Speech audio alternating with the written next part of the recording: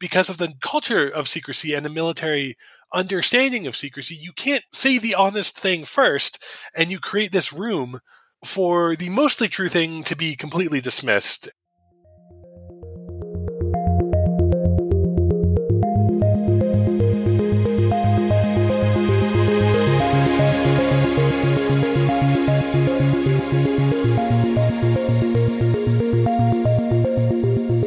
Hello and welcome to Tech Won't Save Us. I'm your host, Paris Marks, and wow, do I have an interesting show for you this week. It's a bit different from what we usually talk about, but hey, there's still a tech angle here, and I think it will be a lot of fun.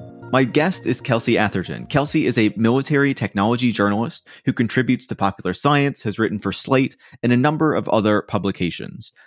You might have noticed recently that there's been a lot of new talk about UFOs, or UAPs, unidentified aerial phenomena, especially in the United States, because there has been kind of, I guess, more effort and more resources given to investigations into these phenomena, whether they're real, whether there are really aliens, up in the sky who are surveilling us. And listen, I have long been kind of fascinated by this topic. When I was younger, I used to love watching documentaries and shows about aliens and UFOs, videos on YouTube, of course, wondering whether that was something that was real and actually happening and actually affecting us. And so now to see it kind of in the conversation again, and to see some of the writing that Kelsey has been doing about this topic, not just, kind of the recent revelations or the recent discussions around this, but also going back to the history and kind of where these original myths and ideas came from and how they really entered into the pop culture. So there are so many kind of fascinating elements of this, including getting into what is Area 51, whether there are really alien spaceships held there and what actually goes on. So yeah, if you've ever had an inkling of interest in UFOs and the conspiracy theories around them, I think that you'll find this episode pretty fun. And you know what? Maybe you will disagree with our conclusions and how we feel about whether there are really UFOs out there. But I think either way, you'll have a good adventure, a good time listening through this conversation. And I'm sure that you'll learn some things as well. So with that said, please enjoy my conversation with Kelsey. If you like it, make sure to leave a 5-star review on Apple Podcasts or Spotify. You can also share the show on social media or with any friends or colleagues who you think would learn from it. And if you want to support the work that goes into making the show every week so we can keep having these in-depth conversations exploring a whole range of issues, even things like UFOs, you can become a supporter by joining existing supporters like Hamza in Minneapolis, Josh in Edmonton, and Thomas from Berlin by going to patreon.com/techwon'tsave-us and signing up there to help us out. Thanks so much and enjoy this week's conversation. Kelsey, welcome to Tech Won't Save Us. Happy to be here. I'm really excited to chat with you. I think this episode is going to be a little bit different from some of the things that we usually cover on the show. But hey, there's a tech angle to UFOs, so we can certainly take that on. Yeah, there absolutely is. It feels cultural, and then it goes back to how do you explain tech you don't want to explain? Absolutely. So I want to start with kind of a basic question, right? Because I think people will be very familiar with the term UFO. It's something that's been around for decades that, we constantly hear about kind of in the public conversation. People have certainly played video games about it and watched TV shows about it and all this kind of stuff, right? We have movies about UFOs, all that kind of stuff. But recently there's a newer term that I feel like we're hearing a bit more often called the UAP. Which is the unidentified aerial phenomena. Is there any real difference between these, or is this just a rebranding of something that has been around for a long time? It's, I think, 90% a rebranding. The military, which is the origin of UAP as a term, there's a whole committee on it. There's a push to identify it. We can get into some of the stuff of why there's sort of a renewed interest in a new acronym slapped on this. But the big reason to rename it is that UFO started as a military acronym and took on a pop culture connotation. And by going back to the drawing board and saying, no, these are not the flying saucers or the sci-fi villains you are accustomed to.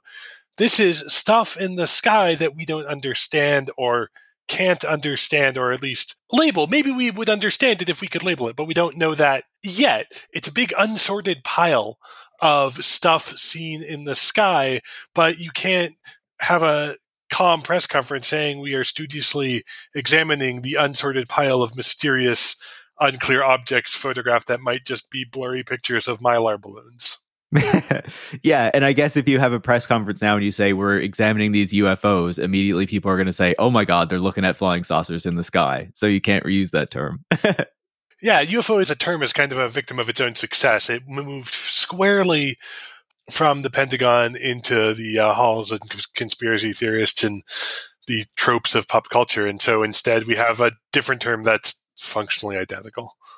Absolutely. And, we'll get into how much we both love Ancient Aliens and its accurate depiction of all of these things, right? Just my favorite television show. So you mentioned how there's a big kind of renewal in, I guess, interest in UFOs or UAPs in the last number of years. And I'm, of course, going to use those terms interchangeably through the conversation, just so people are aware of that. What do you attribute, all of this kind of recent coverage and interest in UFOs to, as we see, the Pentagon releasing more information? We seem to have these kind of public groups that are kind of pushing for more action or more information to be revealed on this. Why now is that all happening? There's two, I think, big factors. And the first is it's easier to get video public. There was a big news story. It was one of those things that felt like, it's just one of the stories that got buried in the day-to-day minutia of the chaos of the Trump era. But in, I think, 2017, the New York Times released videos, and some of the videos included had already been on the internet. One of them had been on the internet for like 9 years. But the news that really hit in 2017, this is sort of what the big shift is not just that these videos exist, but that the military has decided to, with some nudging from Congress and some kind of cultural change in there, they've decided it's better to talk about them now than not, rather than have videos exist and not acknowledge them, or have evidence exist to not acknowledge them, which had been a standard practice for a very long time. One of the things we'll touch upon, and I wrote about this fairly recently in Popular Science, is Area 51, which has this sort of big cultural place as, that's where they keep the aliens, and no, that's where the Air Force tests spy planes. But the Air Force was happier having people believe other things and didn't formally acknowledge the flight test area at Groom Lake in Nevada, which may have been known as Area 51 at one point, or colloquially referred to as such. They made like a really terse, dismissive acknowledgement of it in the 90s. And that's a big shift from the previous decades of not acknowledging it at all. Absolutely. As a site that was set up in the 50s, right? Imagine, it being around for 40 years and being like, yeah, that doesn't really exist out there. You can see how that whips up some conspiracy theories, right? What are they hiding from us? And that's sort of the fundamental thing when it comes to UFOs and when it comes to UAPs, is that it's not just that there are things that can be spotted in the sky that the military can spot in the sky. The military tends to have lots of aircraft and lots of sensors in there, but other people can sometimes observe or report. But you have this whole thing of like, well, there's stuff, and then there's what we can talk about from what we know. And so one of the things that came up with the Area 51, that's where they tested the U-2 spy plane. The U-2 spy plane was very secret for a long time, and then the Soviets shot one down in the early 60s. So it had a secret window, and then it still tried to keep some of its stuff secret, but you don't scream to the world, by the way, we have a high-altitude spy plane that's going to be taking photographs of your stuff.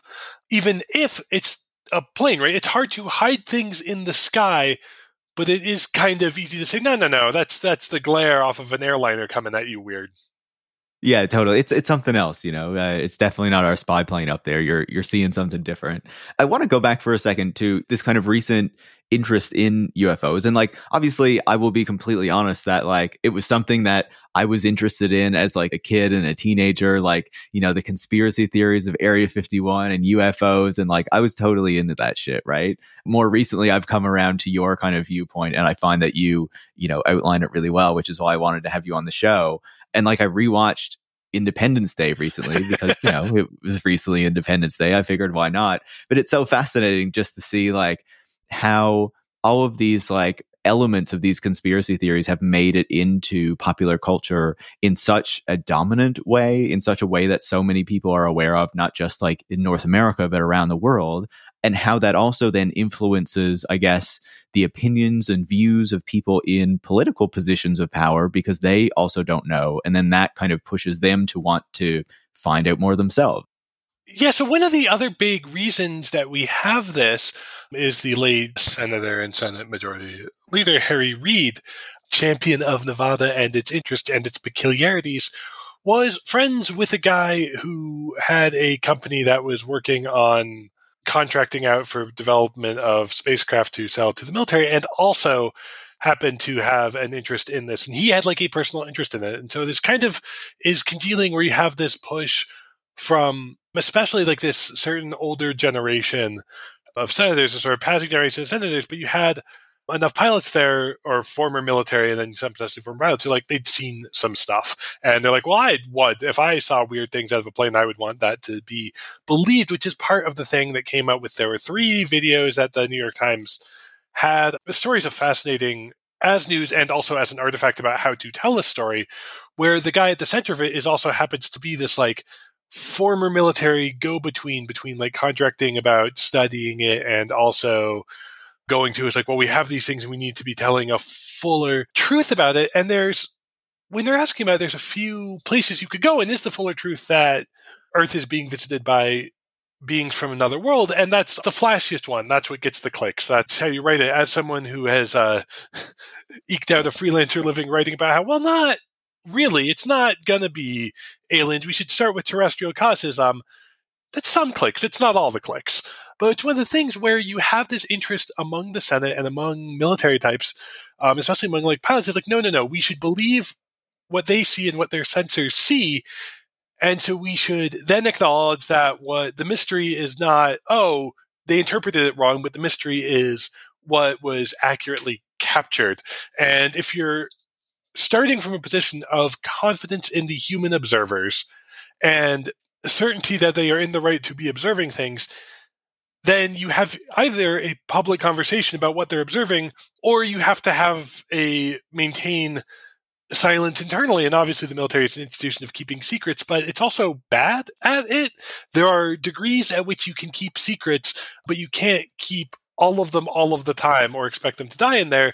And you'd much rather, I think in this era, the military, generally speaking, prefers to have people trust its pilots and assume that there's a process for reporting these things, rather than when pilots get out and start talking about stuff they've seen, there's this whole doubt on not just what the pilots saw, but on the whole military for either covering it up or not believing them.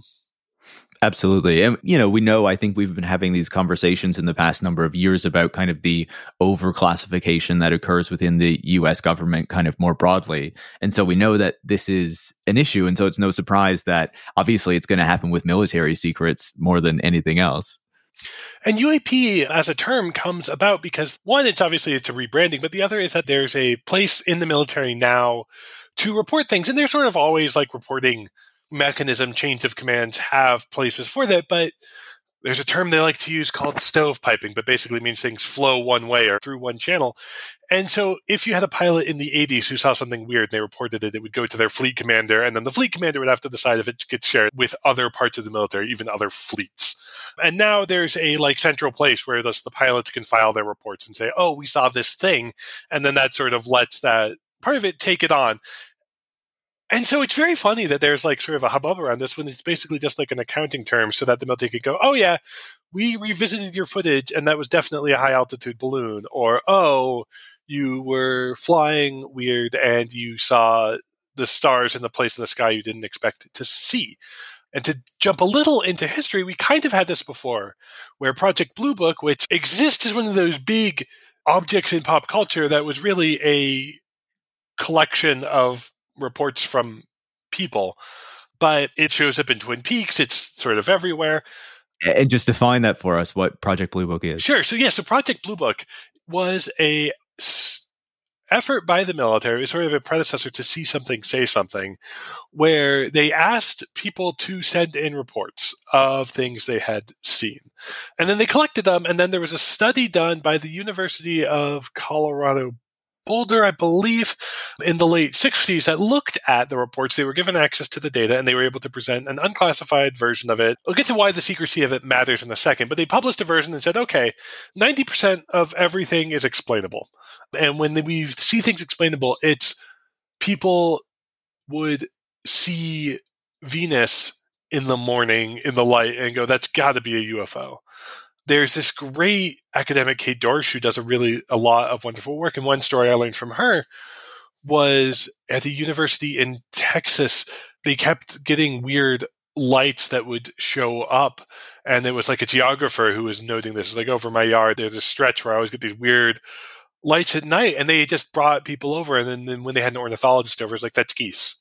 You're seeing geese on a migratory path at a weird time for you. But like, sure, of course they're silent and in formation. That's how that is. There's other stuff. There's like the moon there. There's certainly lots of balloons. My favorite revelation in Project Blue Book is that, so Project Blue Book said 90% could be dismissed as natural or observable phenomena. But it's really 95%, because of that remaining 10%, half of it was people accurately seeing things they weren't supposed to see. So that U-2 spy plane, again, you fly them over the US, and when you have a look at the skies, and if you see something, send it into the government to report it so that we can catalog what's in the skies, you eventually get a critical mass of people reporting our own spy plane flights.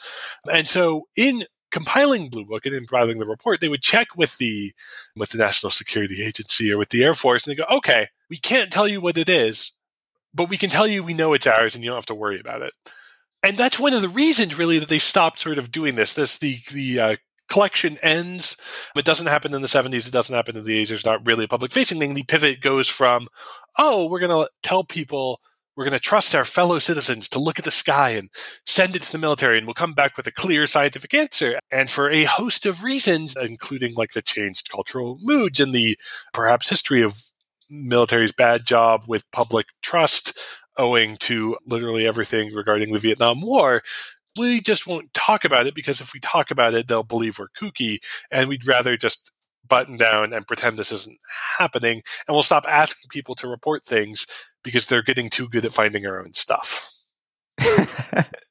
Which is so telling of how this all goes. I think it's fascinating as well because, you talk about Project Blue Book, which, just to be clear, is like through the 50s and 60s is when this kind of reporting is happening. And you say in 1992, there was a declassification, which showed that, again, that final 10%, a bunch of that was the U-2 spy planes and stuff that people were just seeing up in the sky. But you wouldn't know that in the 60s because it wasn't declassified. But then 20 odd years later or whatever, it does. And then it's like, oh, okay, this was just things they didn't want us to know and that we were seeing up there. And it's also one of the things, too, where with that gap, it goes from things they don't want us to know for a very mundane reason, which is, it's a spy plane. And if you observe planes, this is certainly, there's a big fear of like, what if like foreign agents are in the US and they're taking good photographs of our planes, and then they can figure out how to solve our planes and and shoot them down. And these are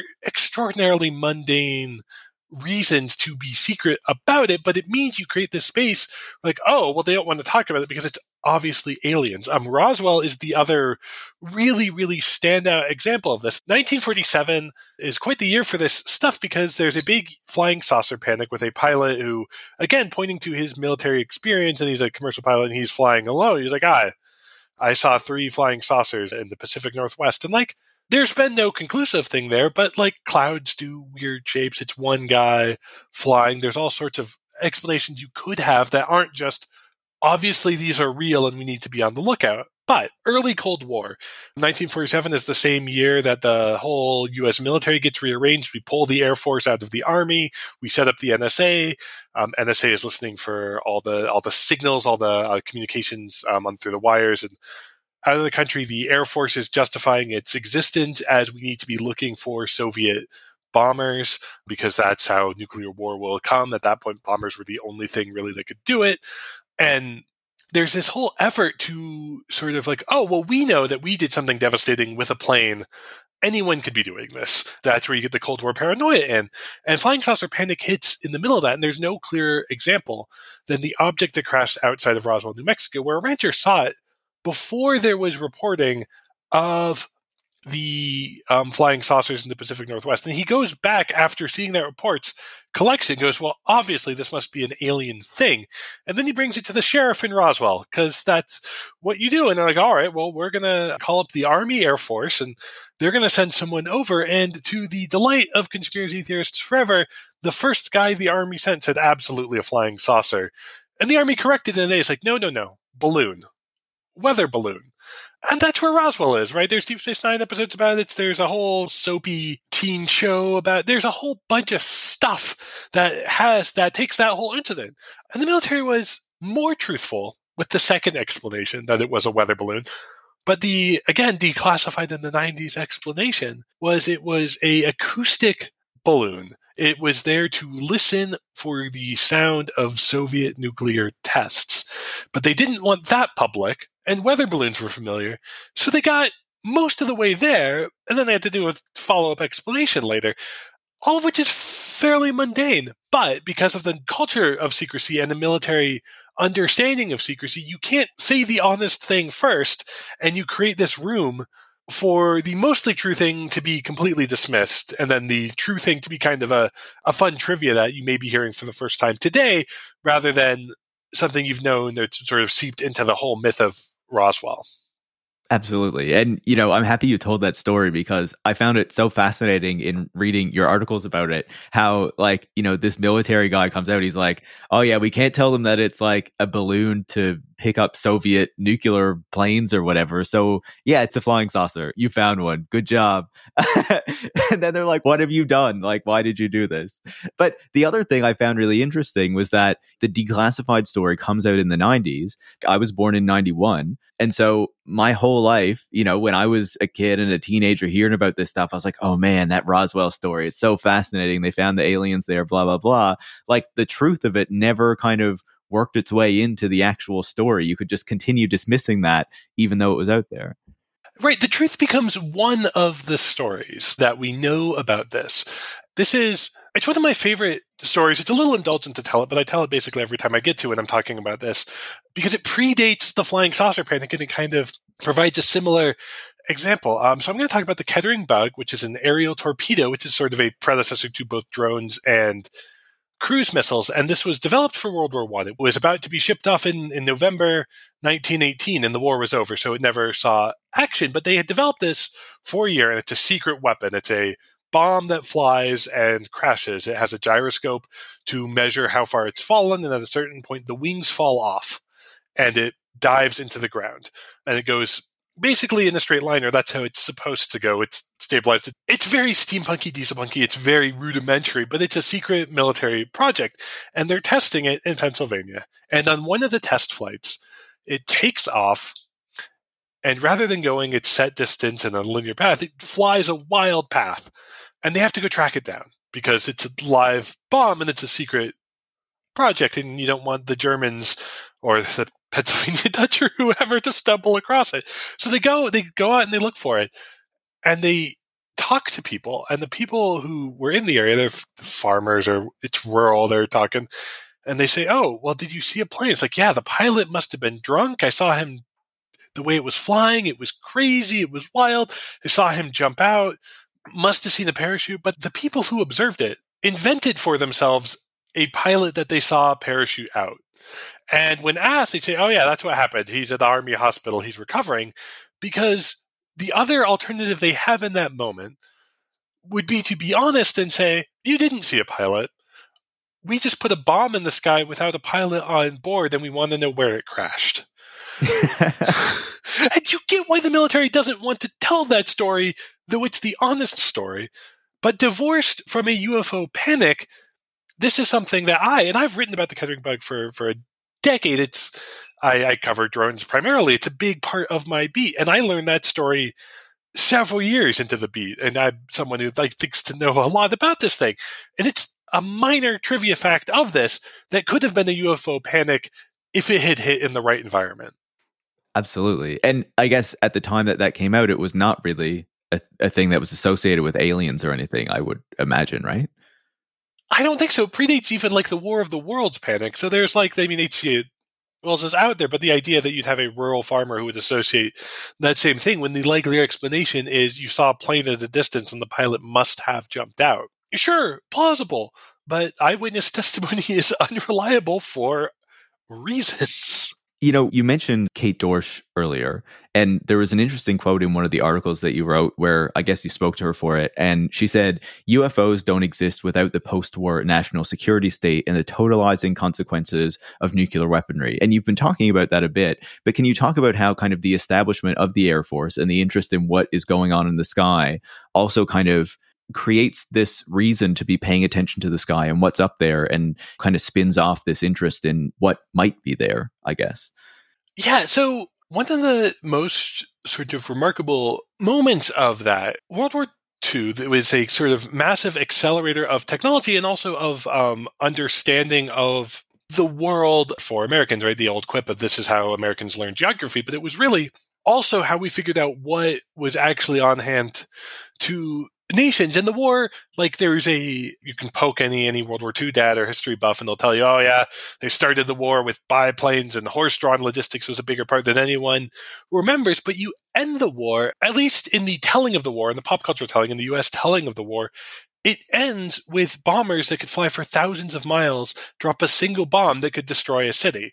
There's a separate piece about the degree to which the actual atomic bombing does that. There's great writing by Alex Wallerstein on the Journalist's Guide to the Hiroshima and Nagasaki bombings that I highly recommend everyone read that talks through all that. But setting that aside, people in September 1945 are now aware that planes can travel between continents, that there are bombs that can fit in those planes that can destroy cities, and that this has happened in the space of a very short time from where things were. Like, this is like still, like if we draw out to where, like there's still like rural electrification happening. These are the same world where this is all happening. And so you have this sense that the world is small and changed. And you also have to go with that, right?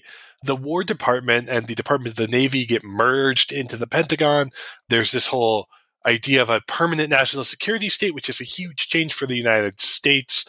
Sort of the Navy had taken on before the war. Navy had permanently done the managing conflict overseas with the Marines, and then the Army gets spun up and spun down as wars happen. And instead, we have this permanent thing, and we have this new Air Force. And the Air Force's whole stated mission really is they're the ones who can carry those big bombs. And we have strategic command, and there's other stuff that go and they expand, and it's the nature of a bureaucracy to fill whatever niche it can and take on and secure its own survival. But you get this sense that the Air Force exists to protect the United States from a threat that could come at any time and from the sky. And that's a huge change in the sense of American vulnerability. And it's also a change of, it's particularly acute in the U.S. because to the extent that U.S. was a battlefield, the places where the war was fought on U.S. soil were Alaskan islands, the territory of the Philippines, which becomes independent in 1946. People forget or don't know that it was part of the U.S. and invaded the same day or hours after the Pearl Harbor attack. And Pearl Harbor was still a territory. Hawaii was a territory, not a U.S. state. FDR's notes, he debated whether or not to also include Philippines in the statement where he says they hit us on their soil there. And he instead just leaves it as we're making Hawaii or identifying Hawaii with that. But that's where this vulnerability comes. There's all this new tech, and there's a brand new bomb that can come from the sky. And that's when people start getting real jumpy. Absolutely. And I guess, like, obviously you're talking about kind of the later part of the 40s there as the Air Force is established and the Second World War starts to wind down and all this kind of stuff. But then very quickly, early in the 50s, we start to have the space race and, you know, the Soviets and America going up into space and blah, blah, blah. And I'm imagining that kind of also plays into this kind of fear as to like what's out there and whatnot. I mean, absolutely. It's one of the things where as the Soviets took their German scientists and we took our German scientists and everyone pretended that the entire V1 and V2 programs were definitely not built on concentration camp enslaved labor. And we just throw Werner von Braun into Army research and then quietly over to NASA, and we have this wonderful public face of rocketry. The early Cold War is wild. But you have this space race, you have this notion.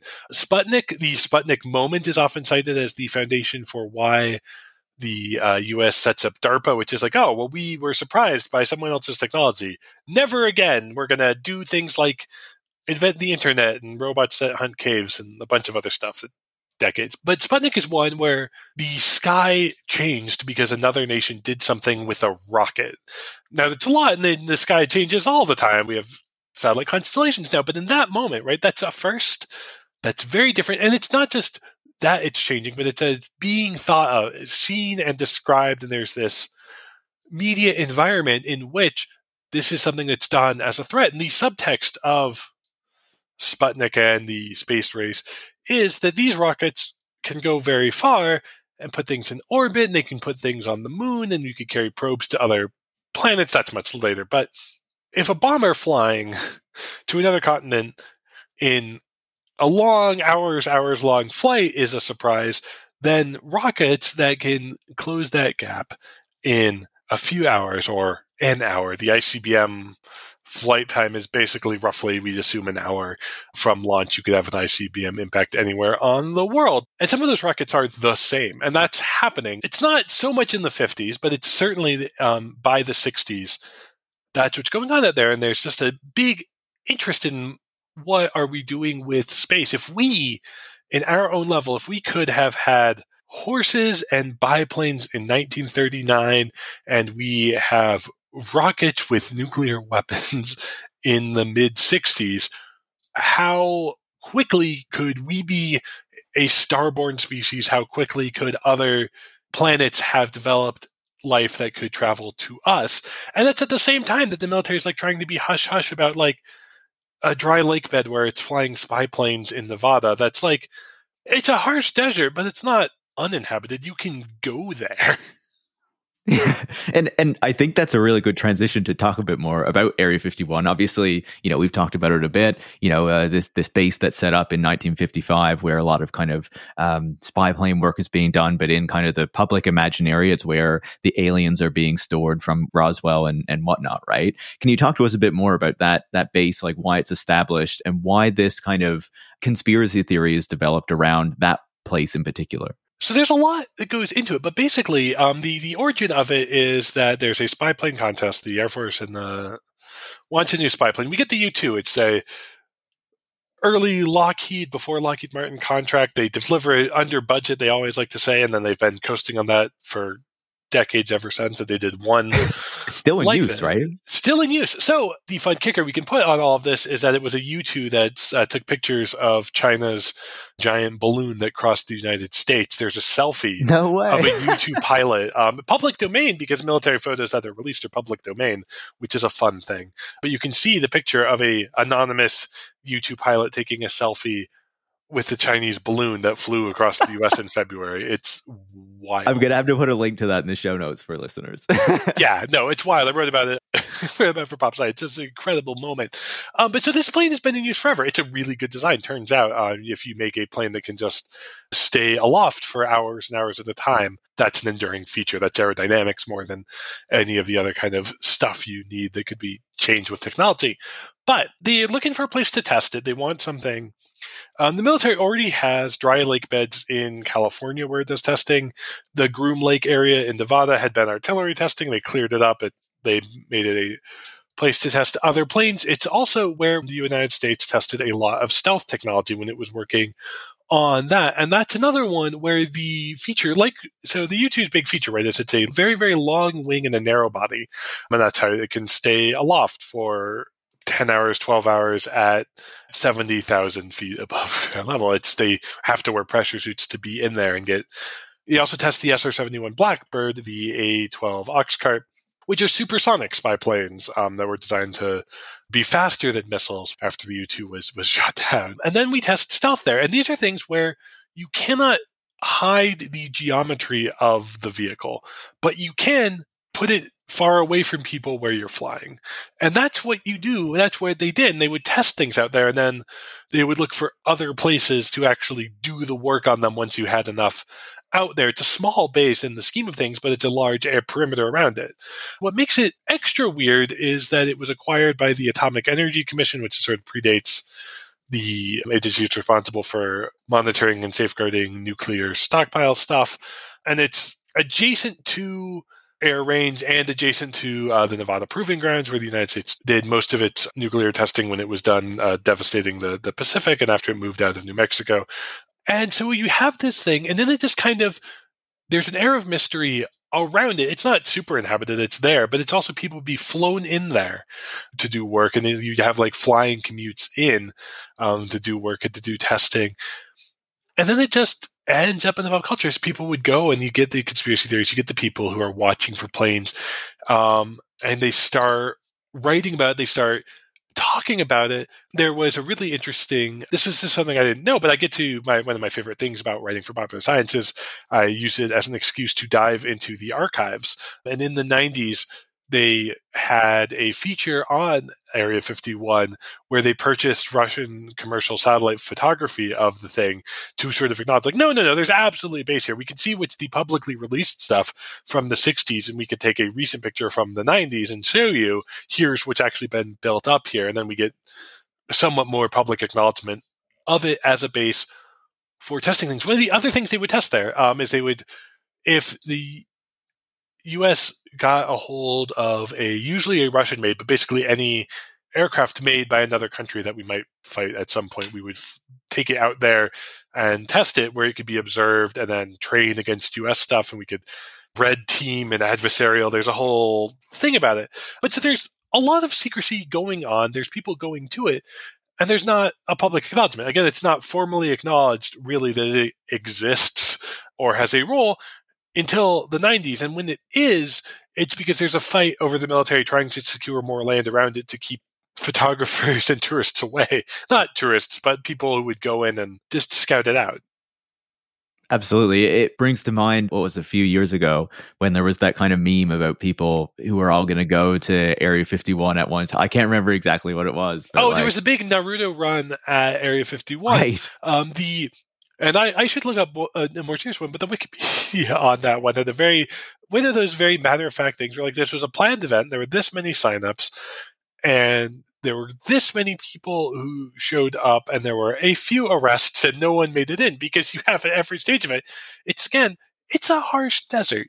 It's far from things. If you are there, you can assume you are being surveilled by the military, because it's a secret facility, and they just have been in the habit of watching people who watch that site under the assumption that there's a plausible chance that they're either a dedicated weirdo hobbyist or they're a foreign spy posing as a dedicated weirdo hobbyist.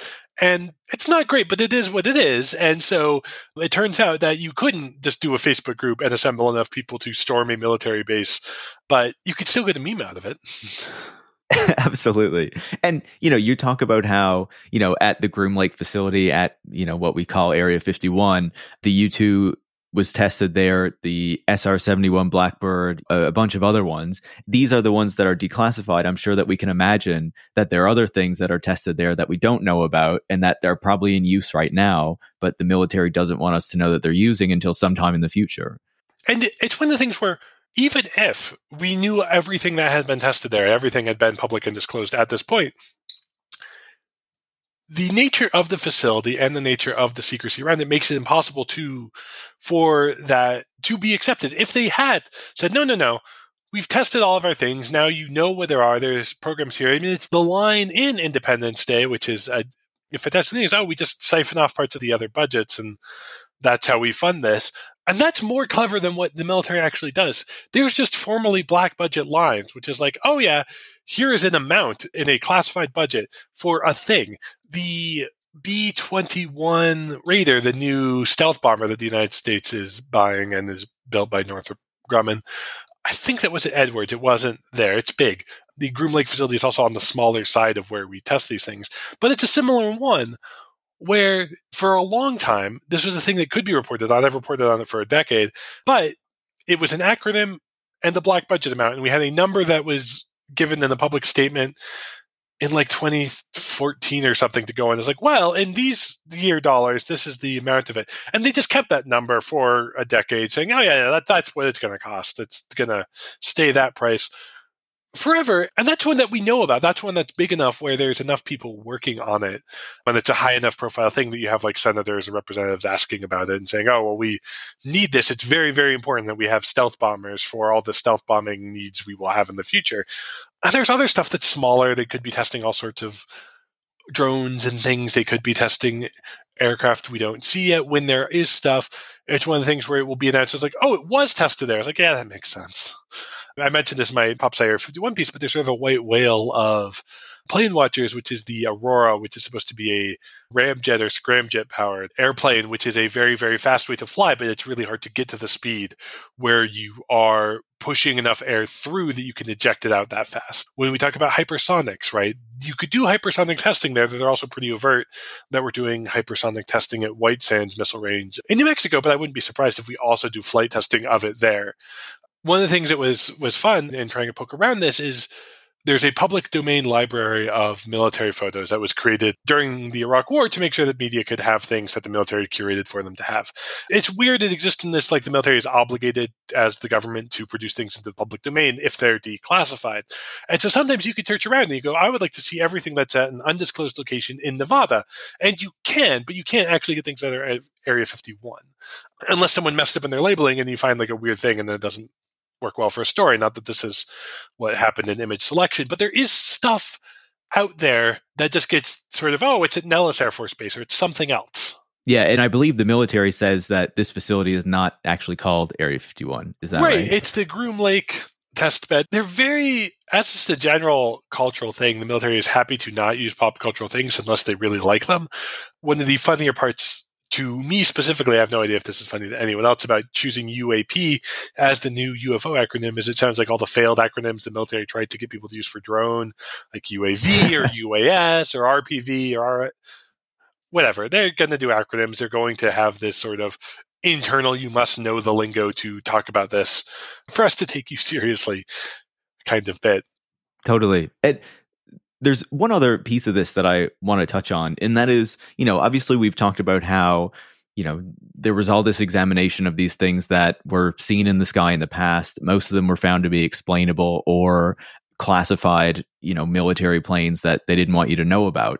But you've also written about how one of the things that could be leading to the detection of these UFOs, or what people assume are UFOs when they show up on these videos and stuff, is actually issues with sensors and sensors not picking things up properly. Can you talk to us a little bit about that and how that would work? Yeah, so absolutely. So one of the things is we see these videos released. There's these videos, they're black and white. Oh, well, that's familiar because we've seen military released videos of like, here's what an airstrike looks like. So an airstrike, we know that it's being shot in infrared. It has this thing to it. It's changing very, very recently that sometimes military have things that are in cameras that are designed to capture in visual light and produce video in visual light. But by and large, what we're seeing is functional cameras and functional sensors. And so if you have a camera, it may have a recording function. They often do. But what you will be doing is it'll be trying to look for like heat against cooler textures. That's how you're doing your infrared. And then if you have that and you have it, say, linked to a missile camera or to a missile launching system, then what you're really having is an aiming system, and the calibrations of how it's designed and how it's worked is to help you fire a missile from a plane at another plane or fire it at something on the ground. What that doesn't do is make it very good for filming in the air necessarily, because the parameters are different. You have it built to figure out how a missile goes into a place and have all that in there. And so that's a certain possibility of it. When the 3 big videos released by New York Times in 2017 have that feature to it. They're black and white. They look like the camera might be reading something wrong. There was a theory for a long while that one of them was perhaps capturing either a drop of water or a bug on the inside of the lens, which could certainly have an outsized effect, right? We're certainly familiar in 2023 with you can do all sorts of things with computer-generated stuff, but we forget that there's a whole century plus of practical effects and weird tricks and weird ways that cameras get things wrong. And that's just the start of it. You could have like speed tracking on it, but if you're trying to track the speed of an object with a camera designed for a missile, against the ocean and you don't have a good grasp of the size of the object, then you could be wholly off. One of the things I think that came to light with the whole balloon panic of 2023, there's obviously the very, very large balloon from China that it was massive, it had solar panels, it was a very big observable thing. And then the U.S. Air Force shot down 3 other things. And those things, there's a really incredible reporting by Aviation Week, which tracks one of those objects to it's a beautiful, charming twee name straight out of a 50s Cub Scouty Go Science America project thing, like Bottle Cap Balloon Brigade. That's what it is. It's North Illinois Bottle Cap Balloon Brigade. And they had been tracking a high-altitude Mylar balloon that they had put up, and they put sensors on it. These are relatively new. We'd think of like a party balloon, like you see in the grocery store, and like, who buys these? But apparently there's a company that makes them for scientists. And you put your sensors on it, and the sensors can transmit. They get the signal out there. It's light electronics. It's lighter than air, and it's big in the sense that it's a few feet, which is enough to get to the jet stream, 30,000, 40,000 feet up. And then you can have a balloon that you can launch in your backyard, make it around the world, and that's fun science project for an after-school Bottle Cap Balloon Brigade. But they tracked one of theirs to Alaska, and then they stopped tracking after the U.S. reportedly shot down a balloon over Alaska. And what might have happened, and what probably happened, is that the United States saw a balloon and shot it down. And these balloons have been happening for a decade. But it didn't seem clear in a lot of the reporting that the Pentagon was super familiar with this happening. Turns out the community of niche hobbyist scientists and war planners are not necessarily as much of an overlap as they'd like to think. And one of the things that factors into that too, with back to sensor error, is NORAD, which is famous for tracking Santa, but is a network of radars designed to look for Russian nuclear bombers and missiles coming to the U.S., we're told after China's balloon arrived in the U.S. to expand the parameters of their sensors. And so these are radar. And radar, we think of it, it sends out the radio wave. It hits the blip. It comes back. We know where it is. And as the plane moves, it tracks where it is and changes position and turns that into useful information. But it's sending out that radio wave, and it's also processing it. How the tech works really matters for how we understand the world. And they filter stuff out. You have to filter stuff out, or else you get everything and you don't have information. You have to set your parameters of what are you looking for. And if you're looking for planes, they're big. Russia's nuclear bombers specifically are massive. They've been the same since the 50s, and they have giant prop engines. Those are noisy on radar, so you can discriminate pretty much anything smaller than just this very loud thing. But if you expand your parameters, suddenly you're seeing more in the air. And there's a fun example of this where NORAD is also responsible for the defense of the U.S. Capitol. And in 2015, a disgruntled postal worker upset about the state of democracy chose April 15th to deliver a set of letters and petitions calling for changes to the Capitol lawn, and he decided to make a spectacle of it by flying a gyrocopter, which he launched from Northern Virginia and flew over the Potomac and onto the Capitol lawn. And the radars didn't see it. A gyrocopter, to back up just a little, is an ultralight plane-like thing. It looks like a helicopter. It flies like a plane. Instead of having fixed wings, it has a blade that spins. That's where it provides the lift. That lets it fly pretty slow and pretty low. It's small. It basically looks like if a go-kart was a helicopter. And so he flies this little plane, this little flying machine there, and he gets arrested promptly. Guy flies a weird thing to the Capitol, sure. But there were congressional hearings. They're like, why didn't we see him? Why was our radar not there? And there were 3 big reasons. One is he flew very low. That's out of sensor range.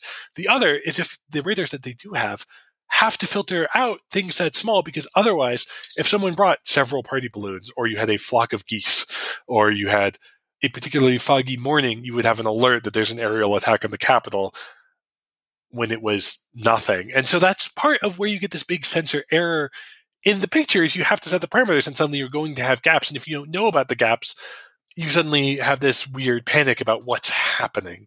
And so I think a lot of what we see with UFO sightings is we have tools that are not designed to capture them because, and this is an old problem, in the 1950s, the Air Force went to Kodak and said, could you help us develop a camera we can put on planes to take pictures of unidentified flying objects? And great. What are the parameters of what we're trying to take pictures of? And they spent some time on it, and it turns out the problem was impossible to solve by definition, because you can't figure out the parameters to capture something unidentified. You can figure out how to capture something otherwise, but you can't do it. Fundamentally, it's unidentified.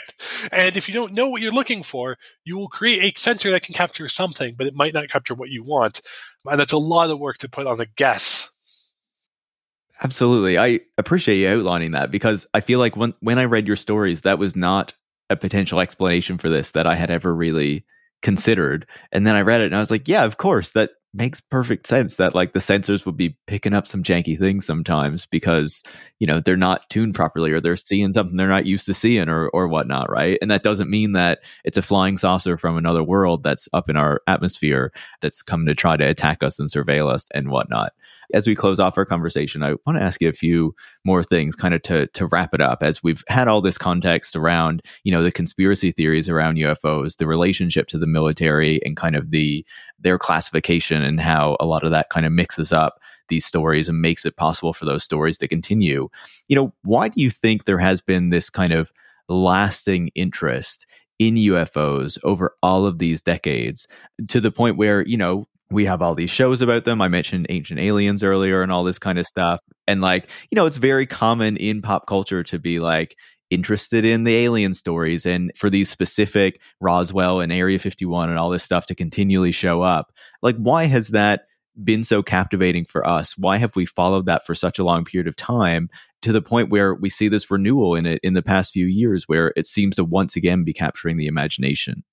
So there's a few reasons. I think one of the most obvious ones is the idea of technological surprise is sort of a compelling American story. That what if someone showed up from a faraway land in a way that was devastating to us, and they also happened to be armed in ways we didn't know how to deal with, and they had other intentions. They were able to rain surprise devastation from the sky. And there's, conscious or unconscious, a lot of what if U.S. history happened to Americans instead, happened to settler Americans instead of to Native Americans? Or what if U.S. wars happened to people in the States rather than the people on the receiving end of the U.S. military? There's some of that in there, but it's a great vast possibility space. It's very easy to tell stories where the military is silent.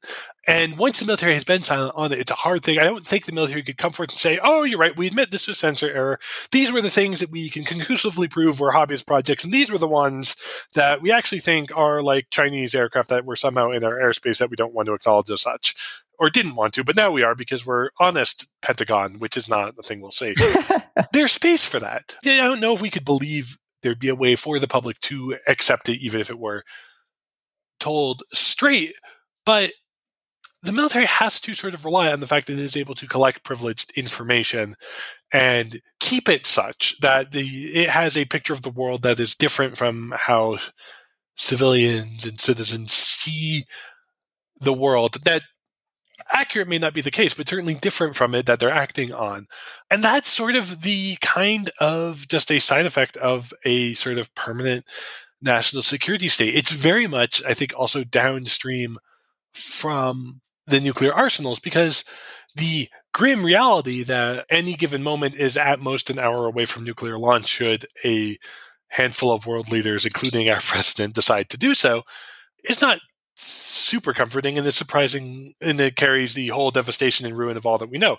But the fact that, there's a mystery out there that could come with rapidity and change the world in a smaller or a tangible way, where it's an alien we talk to or it's a machine we see, at least lets you think about what it means to have that kind of surprise and technological disparity without then immediately going into a fit of despair about the continued existence of nuclear weapons and sort of a permanent low-grade nuclear alert state of modern life.